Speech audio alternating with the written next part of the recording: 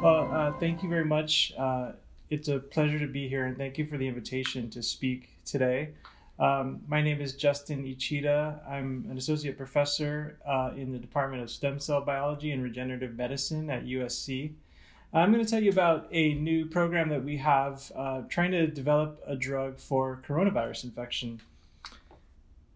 I think, probably like a lot of scientists, we were not working on viral drugs or biology at all when the pandemic hit. But we found something that was, that we were working on that was extremely relevant, I think, to COVID-19. And I'll tell you about that today.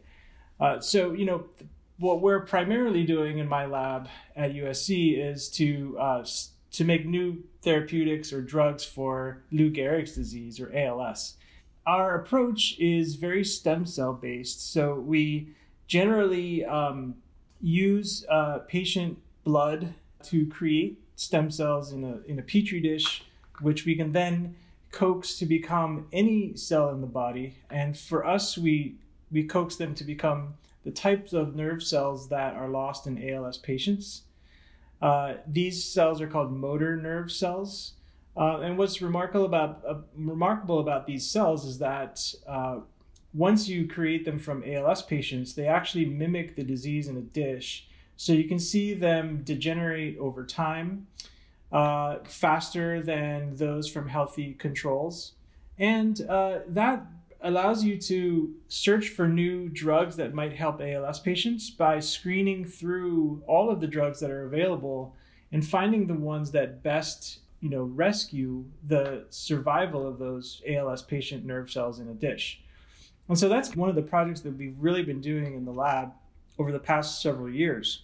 And when we did that project, one of the major findings we had was that we found that blocking the activity of a specific enzyme in the cell called PIK5 was one of the most effective ways at preventing ALS patients' nerve cell death.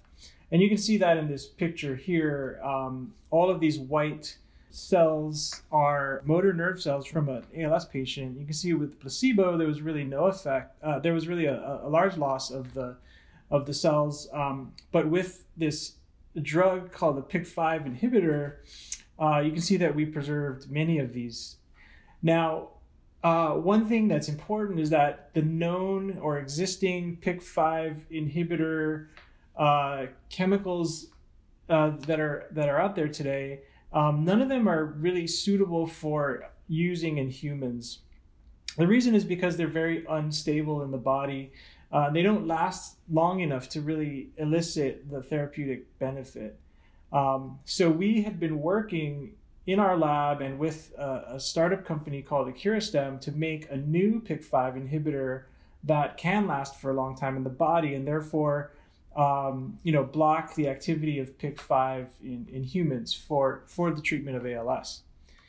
Now, what happened was once the pandemic hit, people had really scrambled to find if there were any types of known chemicals that could block coronavirus infection. And so some of the folks down in San Diego did a screen and they tested all known chemicals, including the FDA approved drugs, all known chemicals that had ever been tested at some point in humans. There were 12,000 of these. And they looked for things that blocked coronavirus infection in cells in a dish. And what they found was that the same type of chemical that we had found to be effective at rescuing ALS motor nerve cells was also the most potent way to block coronavirus infection. And this is their result. And basically all you need to know is that each of these boxes represents one experiment, and as you go from left to right, they're increasing the amount of these different drugs that you have on the right here. And as you increase in concentration, when you get to the yellow boxes, that means the virus is being blocked from infecting the cells.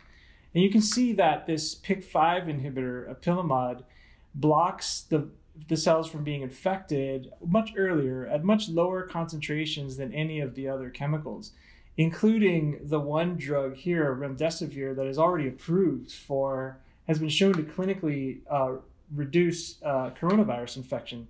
So this type of drug, this PIK5 inhibitor, is about 20 or 30 times better at blocking viral infection than the drugs that we have today. And so we thought that, wow, we should really test our new PIK5 inhibitors that we're making that can now survive for a long time in the body for the ability to block coronavirus infection, and we should move this towards the clinic.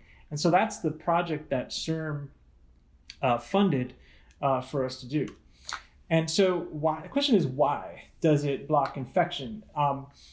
And this cartoon can help to illustrate that. So this is just a picture of a cell that's been kind of chopped in half. And you're sort of looking at a cross section of the cell.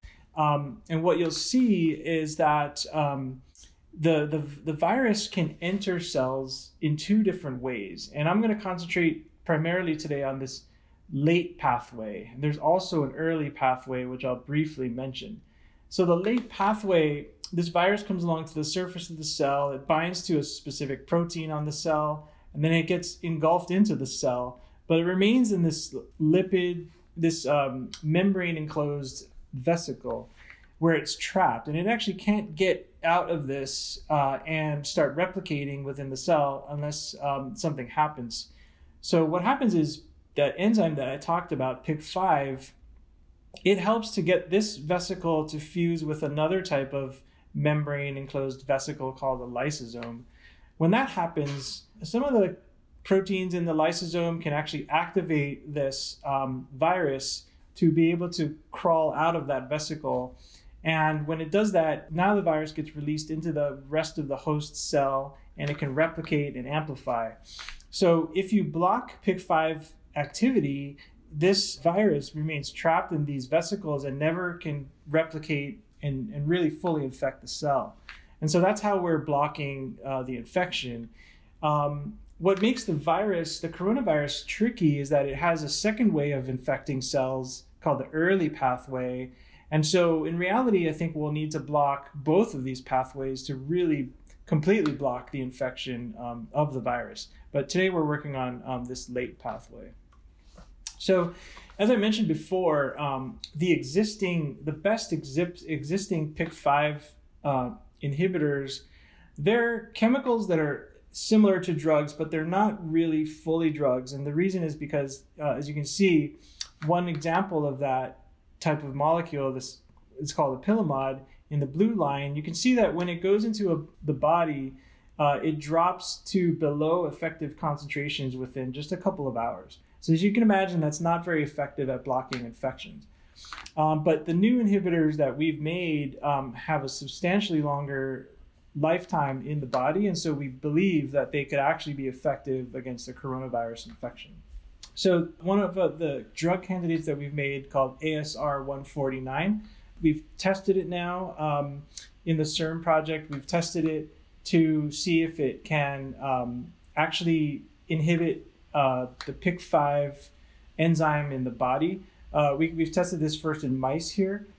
These are just a cross-section of lung tissue from mice, and everywhere where you see these green spots here, these are evidence that the drug ASR149 is actually inhibiting PIK5 in these lung cells.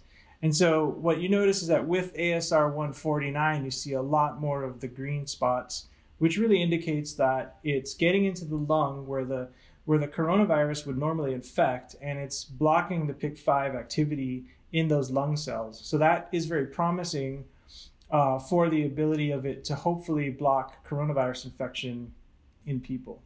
What we've done besides that is go into now making sure that our new PIK5 inhibitor called ASR149 still inhibits PIK5 with high efficiency. And so this is an example of that, where we have a slightly weakened version of the coronavirus that doesn't replicate, and so we can use it safely in our lab at USC.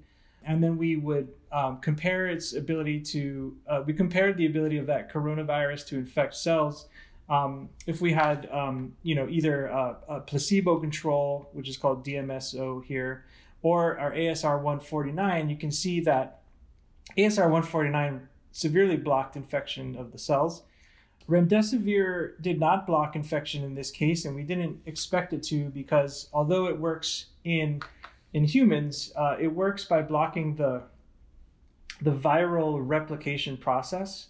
And since these are replication defective coronaviruses, we're just looking at a single infection of cells, and so we're not looking at replication at all. So we didn't expect remdesivir to work, and it definitely didn't.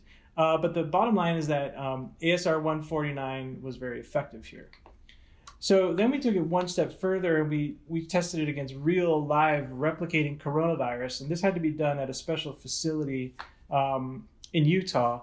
And what they found is that they're looking at, in this case, they're looking at the ability of coronavirus to block infection. And so the higher you go on this y-axis means there's more blockage against the virus. And you can see that as we went higher in the dose of 149, we got to a point where we blocked infection by 100%. And this was about 100 or 200 times more, we needed about 200 times less drug than the amount that actually starts showing toxicity to the cells themselves.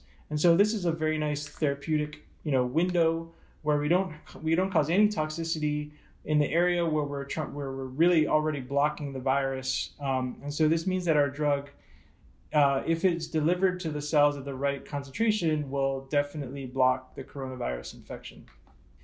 So what we're doing now is taking this one step further, where we've worked with our colleague at USC. She's another professor. Her name is Yawen Chen. And she's a stem cell expert of a different sort. Remember that as we used stem cells made from patients' blood to make motor nerve cells, she specializes in making lung tissue from these stem cells. And so what she's made are these miniature lungs in a dish.